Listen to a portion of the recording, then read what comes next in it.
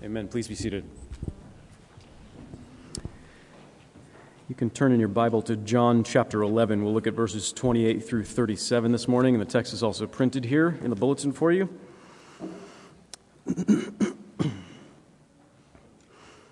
So in 1896, Charles Sheldon, maybe a familiar name to some of you, he had a novel published called In His Steps.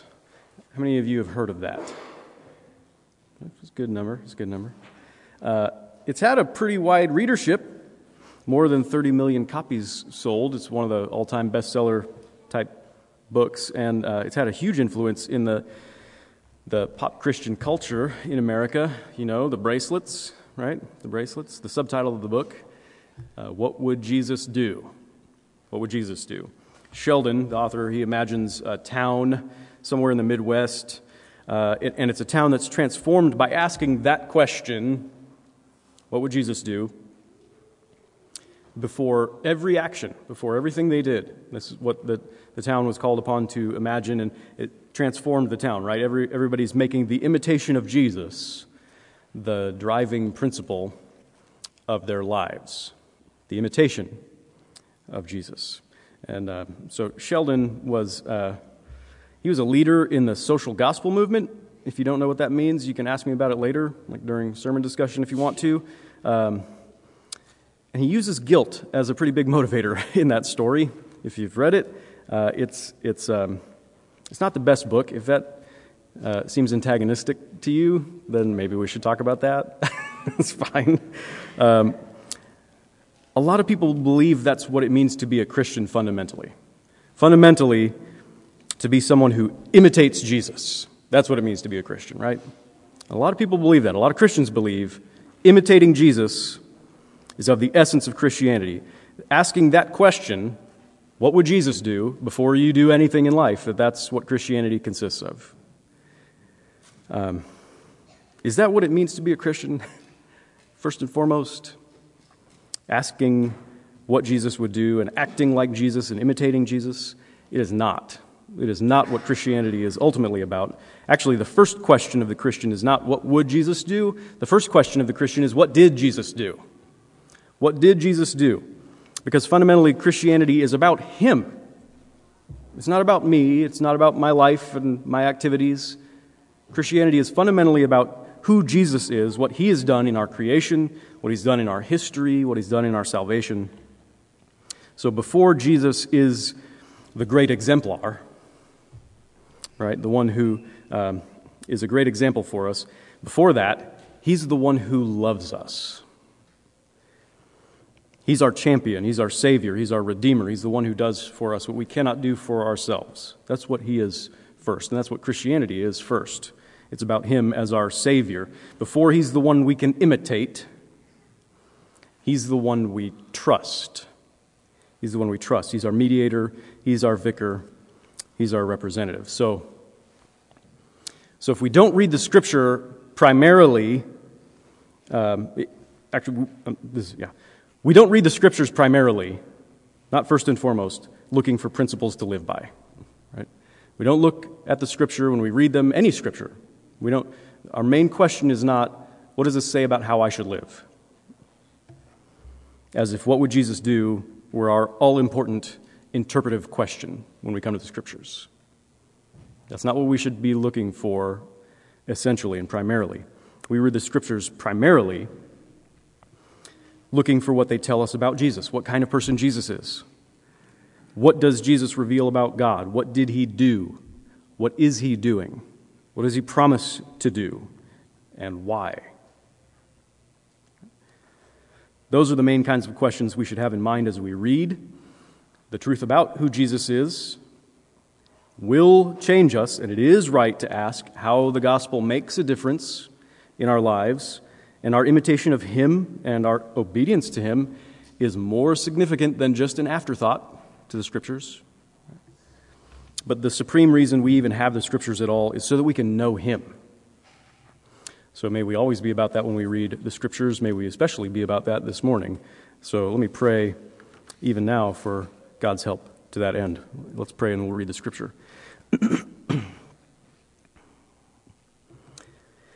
Father, we're prone to wander in so many ways, ways that we feel and ways that we don't. We do not have the appropriate interpretive grid when we come to the Scriptures all of the time. We pray that you would help reshape our minds and reshape our hearts. Help us by your Holy Spirit to see you in your word. It is a revelation of you, after all, and we pray that you would help us in seeing you to have the appropriate response to you, which is one of faith and trust that works itself out in our lives in love. We pray for this help as we consider your word this morning. In Jesus' name, amen. Now, when Martha had said this, she went and called her sister Mary, saying in private, "The teacher is here and is calling for you." And when she heard it, she rose quickly and went to him. Now, Jesus had not yet come into the village, but was still in the place where Martha had met him. When the Jews who were with her in the house, consoling her, saw Mary rise quickly and go out, they followed her, supposing that she was going to the tomb to weep there. Now, when Mary came to where Jesus was and saw him, she fell at his feet, saying to him, "Lord, if you had been here, my brother would not have died." When Jesus saw her weeping, and the Jews who had come with her also weeping, he was deeply moved in his spirit and greatly troubled. And he said, "Where have you laid him?" They said to him, "Lord, come and see." Jesus wept. So the Jews said, "See how he loved him?" But some of them said, "Could not he who opened the eyes of the blind man also have kept this man from dying?" This is the gospel of Jesus Christ. Praise be to you, O Christ. So a brief recap, because we're in the middle of John 11, which is one large story that ends actually in chapter 12. Recap, there's a family in Bethany. There's Lazarus the brother and the two sisters, Mary and Martha. And that family sent word to Jesus when Lazarus fell ill, hoping that Jesus would come and heal Lazarus. Jesus delayed going to this family that he loved, and his friends. He delayed going to them, arriving only after Lazarus was dead and buried for 4 days. The sisters, Martha and Mary, are grieving. They're grieving in their different ways. They're confused. They're confused especially by Jesus and about Jesus, this one they thought was their friend and the one who loved them. Last week, we saw Mary go out of the town, out of Bethany, to meet Jesus, and she gently scolded him. Martha gently scolded Jesus, and he engaged with her and was redirecting her attention to himself, sort of away from her dead brother and to himself as her true hope. So it's unclear whether that conversation had very much effect on Martha. She goes back to get Mary now, and she says, "The teacher is looking for you," the one who he had just revealed himself to Martha as the resurrection and the life, and she had just made a confession that he's the Christ, he's the Son of God. Right? Pretty big words, pretty big language to be attributing to Jesus, but she goes back to tell Mary that it's the teacher who's calling. Maybe teacher was sort of a familiar term, a term of affection or endearment that they used of him. But it is a far cry short of her confession of Jesus from that very last verse that we looked at last week as the Christ, the Son of God, or even as the Lord that she's called him before, let alone how Jesus has just revealed himself to her, that he's the resurrection and the life. So, and in fact, we don't even really know if Martha's telling the full truth here. When she says the teacher's here and calling for you, it isn't recorded for us that Jesus sent her back into Bethany to get Mary. In fact, it says in our passage, when she had said this, so presumably right after she made her confession, she went back to get Mary. And it isn't hard for us to imagine that Martha wants to get the two of them together. Martha wants Jesus to see Mary, to see her sister, to see how hard Lazarus' death has been on her, especially. She wants Jesus to see the effects of this death on her sister, really to see how Jesus' absence has hurt her sister, how Jesus' failure has hurt her sister. So maybe she's just telling her sister what she knows will get her sort of to perk up and get her out of the house. Right? Whatever the case, it worked. Mary, who was so distraught, maybe even in shock at her brother's death, unable to get up and leave the house, she was revived. She rose quickly, and she went out to see him. At least Martha told Mary in private. Right? At least she told her in private so that all the Jews who were from Jerusalem, those who were really already showing themselves to be the enemies of Jesus, that when they, she thinks if they see Jesus, they're going to carry him off and put him to trial or something, or stone him to death, right? She doesn't want that to happen. So she tells Mary in private so that the rest of the Jews might not discover that Jesus is in the area, but that didn't really help because they all just followed Mary anyway, thinking that she was probably going out to cry at the tomb. And that sort of reinforces for us the idea that Mary has been the hardest hit in the family. Right? She's brokenhearted because when Martha left to meet Jesus, all the friends and the mourners and the ones who came to console, they didn't go with Martha.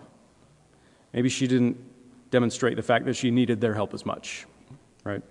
But the community stuck with Mary. And when Mary got up, they followed her closely out of concern, maybe something like a suicide watch. Right?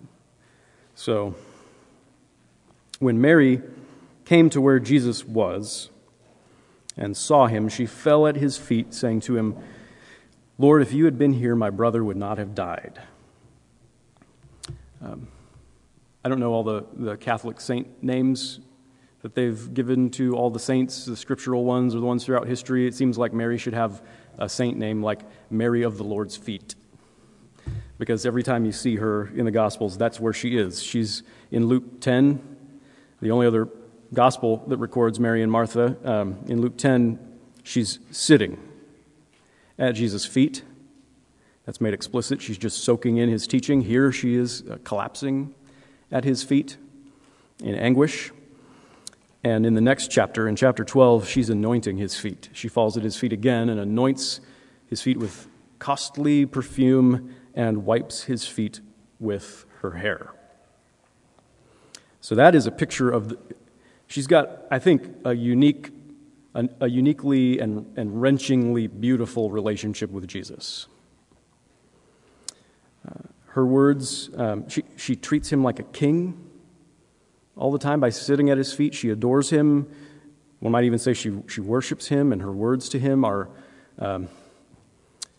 always beautiful. Her words to Jesus here are nearly identical to her sister's words to Jesus that we looked at last week, but they are a different sort of expression.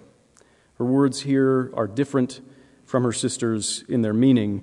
They're a lament because she's undone. She's heartbroken. That's clear from the way she collapses at his feet. Mary's words are a lament. The Psalms, let me just recommend a little book to you on the Psalms. It's not really a full commentary, but it's very small. You could probably read it all in one sitting. It's called Psalms, the Prayer Book of the Bible by Dietrich Bonhoeffer. It's an excellent book that I've gone back to many times over the years. And so Bonhoeffer calls the Psalms the prayer book of the Bible. This is the book of the Bible that record and consist and subsist of essentially God's people praying to God, right? And the Psalms are filled with laments like this. Right? The Psalms are filled with laments sung to the Lord in times of great distress, and they're often more than just complaints about tough circumstances. They're often more than just complaining about the hardship itself. They often carry notes of complaint against God. Confused, wondering, difficult complaints about God and toward God because he could have stopped all of this. And where's he been?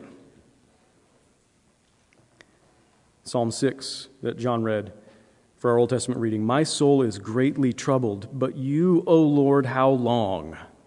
It's the kind of thing you see a lot in the Psalms. Psalm 13, how long, O Lord, will you forget me forever? How long will you hide your face from me? Psalm 88, which is a remarkable psalm. Psalm 88, 6, you have put me in the depths of the pit, in the regions dark and deep. O Lord, why do you cast my soul away? Why do you hide your face from me? All over the place, in the Psalms, the Scriptures. God's very word laments. It's not just our words. God's very word, as He's teaching us what it means to be in a relationship with Him. God's very word laments. But there is an unbelieving lamentation. There's an unbelieving version of that. There's a hopeless grief. There's a vision of the world that sees only death and just sinks into despair and no longer prays to God about it. There's an unbelieving lamentation, and it's possible that Mary's lament is tinged with that kind of despair. It's threatened by that kind of despair at least. When Jesus saw her weeping, and the Jews who had come with her also weeping, He was deeply moved in spirit and greatly troubled. So those are pretty strong words to describe Jesus' sort of his emotional response to what he's seeing here. Rodney Whitaker, as a commentator, he says a better translation than deeply moved in spirit and greatly troubled would be that he became angry in spirit and very agitated. So Jesus isn't just sad here. That's, I think, pretty easy for us to assume as we come to this passage, that this is describing him primarily as being sad. But he's mad. Right? He's not just sad, at least. Primarily, he is mad. What's he mad at? What's he mad at?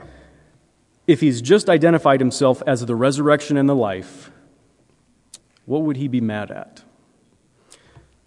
What would his arch enemy be if he's the resurrection and the life? Who is his nemesis? It's death itself. Death itself. Jesus is deeply moved within himself. He's boiling with holy anger at the mere reality of death in the lives of those that he loves, at death's reign of terror, at the mere fact that pain and sadness are even things that exist. He's angry. He's deeply moved within himself. He's angry at all the misery in the world that we've brought about through our sin. He's angry at the very thought that his people would be held captive to hopeless grief.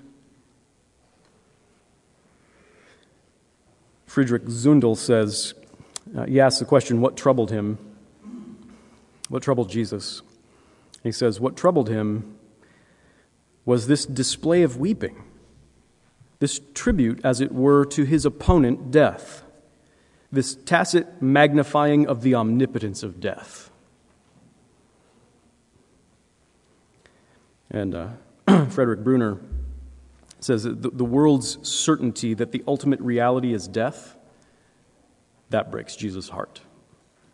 Our certainty that the ultimate reality is death, or that death is omnipotent. Jesus is the revelation of God's love. And God's love means life.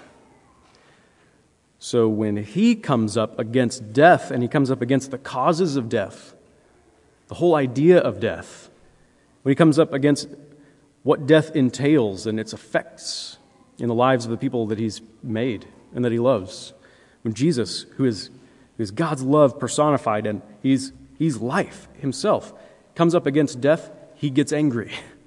This is the main fight. This is the main event. And his is not an impotent rage. He said, "Where have you laid him?" They said to him, "Lord, come and see." Jesus wept. So Jesus isn't at the tomb yet. He's weeping at their mere invitation. He's weeping with them and for them, with the living and for the living. And he's weeping with them and for them for their response to Lazarus' death. He weeps even though he's about to raise Lazarus from the dead. Sorry, spoiler alert, that happens in the next paragraph, right? Even though he's about to raise Jesus from the dead, he weeps. That's really odd to us. It's really odd to us, especially because in another place in the Gospels, in Luke chapter 8, there's a synagogue ruler's daughter who dies. And he goes to bring her back to life, and it says, all were weeping and mourning for her, but he said, do not weep, for she's not dead but sleeping. Why didn't he have the same kind of response here? Just say, don't worry about it, guys, I got this. Let's go to the tomb. It's going to be great. Turn the frowns upside down, right?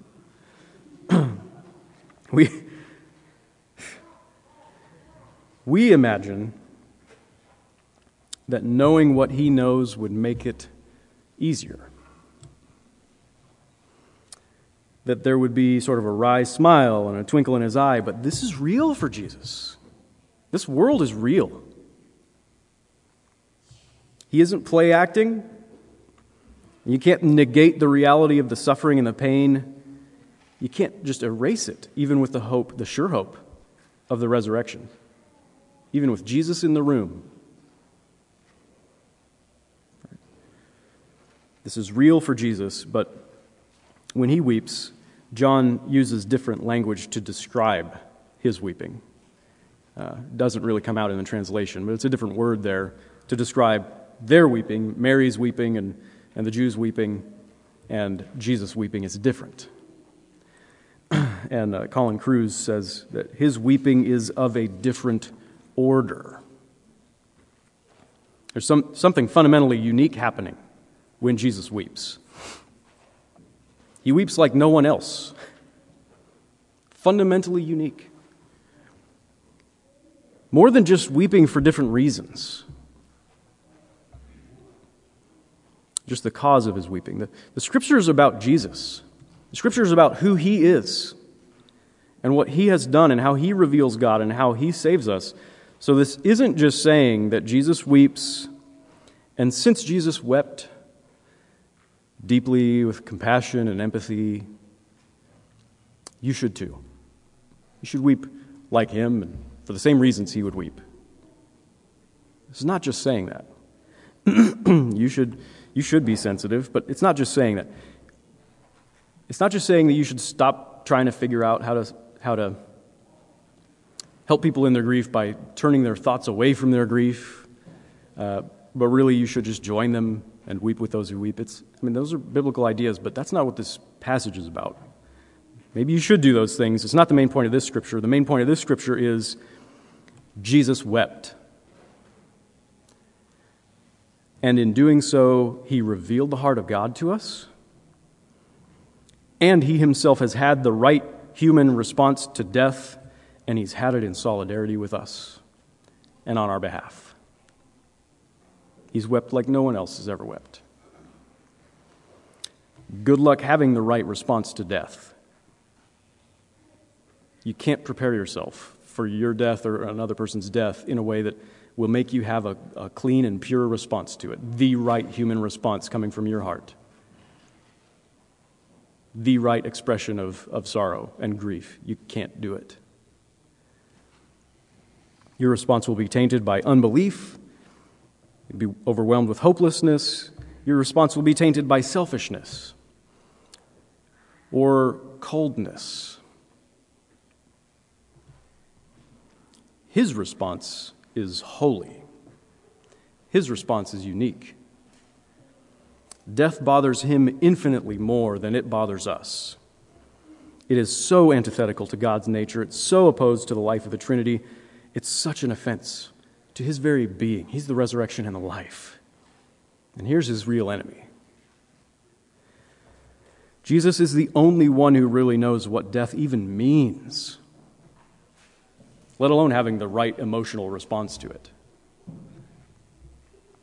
And he knows that we've all brought it down on ourselves, that it wouldn't even exist in this world if it weren't for sinners like us. He knows that we've brought it on ourselves as we've sought life apart from God, and he could have just left us to it. But he entered into solidarity with us, and that means our salvation. The author of life united himself to us in this world of death. He took our humanity to himself in his very own person, and he had the right response to death for us as our substitute, on our behalf, as our representative. His response to death, the death we've brought on ourselves through our sin and rebellion against God, his response to death was not to heap our troubles back on our own heads, but to carry them as his own burden, to bear them himself. Isaiah 53 says, "He was a man of sorrows, acquainted with grief. Surely he has borne our griefs and carried our sorrows." And that means doing something for us in some way that we're incapable of doing. We've not done for ourselves. We can't do for ourselves. He's done it. His anger at death, to the point of tears, his anger at death is as the enemy of life and the enemy of God and the enemy of God's people, his deep sorrow. That's his redemption of us. That's not just an example for us. That's how he saves us, by having that response to death. We needed someone to do our humanity right, and that means to weep like he wept. And he did it. He did it in every way. His weeping means the restoration of the cosmos. It's not just an example for us to imitate. His weeping is the restoration of our relationship with God. He's not frustrated in his powerlessness to defeat this great enemy. That's not why he's all agitated, because he can't do anything about this problem of death. He will vanquish death. He does it in the next paragraph, at least symbolically. His weeping does not indicate a lack of faith. He offers the true purified lament to God on our behalf, the way we're instructed to in the Psalms, the way a human being's relationship in this broken world is supposed to look like, full of lament. Jesus does it. He's the only one who can pray the Psalms rightly because he is the Word. And God's Word, God's very Word, laments. So the Jews said, "See how he loved him? See how Jesus loved Lazarus?" Some of them said, "Couldn't he who opened the eyes of the blind man also have kept this man from dying?" So the Jewish mourners see Jesus' love, they see it, but they don't understand it. They don't understand it fully, and they make the mistake of assuming that death has beaten Jesus here. We all would have made the same mistakes. Right? Jesus is weeping because he loves, but he doesn't just love Lazarus. What he's about to do in raising Lazarus from the dead is not just for Lazarus. It's for his family and friends and the disciples and us to see who Jesus really is. Right? He doesn't just love Lazarus. He doesn't just love the sisters. He loves the world, even though we've all chosen misery and death apart from God.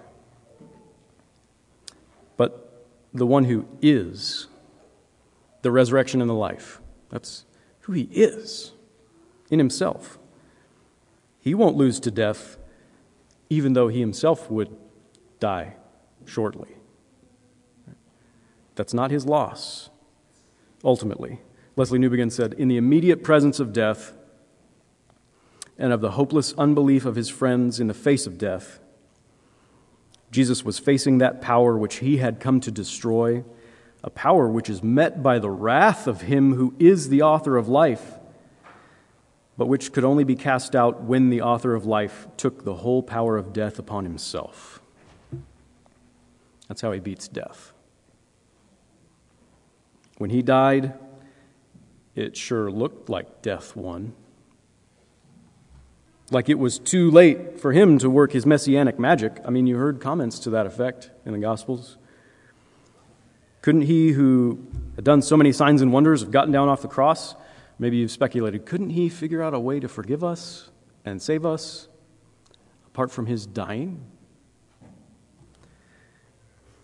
The assumption being that in order to beat death, he'd have to avoid it. You just spare all of his people from it and spare himself from it. Just avoid death, that's how you beat it.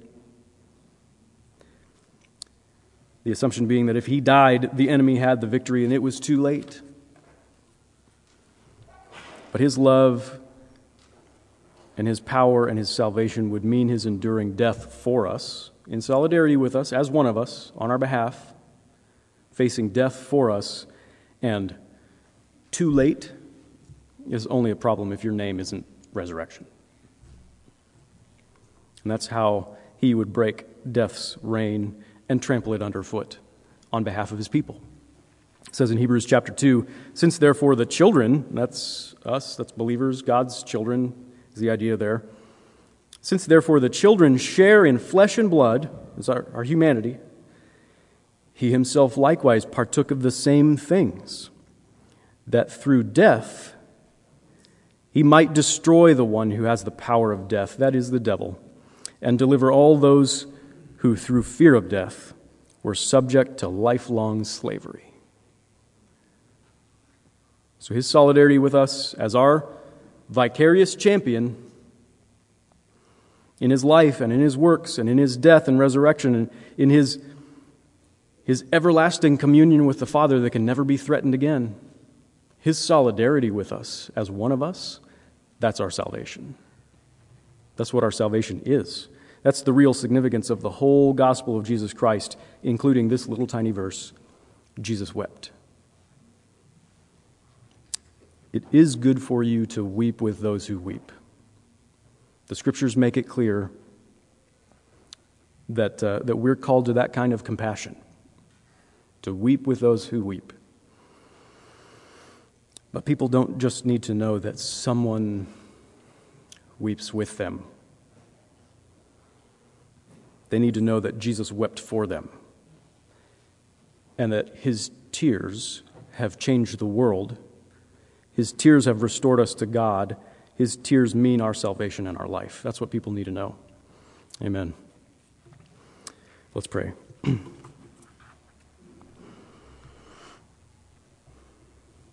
Father, we pray that you would rework the way that we think about you, about ourselves, about our relationship to you, about the way we read the Scriptures, that you would keep Jesus Christ in front of our eyes and central in our hearts, that when we think about what we need and our salvation and the restoration we need with you, we think of Jesus Christ, about who he is and what he's done, about his life, death, and resurrection, and everything about him.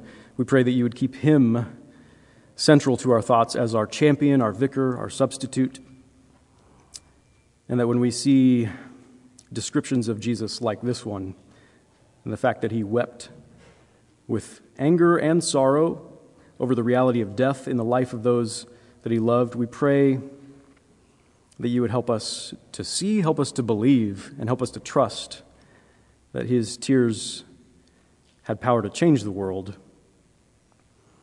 that he is our all in all, and the fact that he has wept for us means everything to us. We pray that you would teach us more about your great love as seen in Jesus Christ, not just for our sakes, but for the sake of our loved ones who also need to know that Jesus has wept for them and for the whole world. We pray in Jesus' name.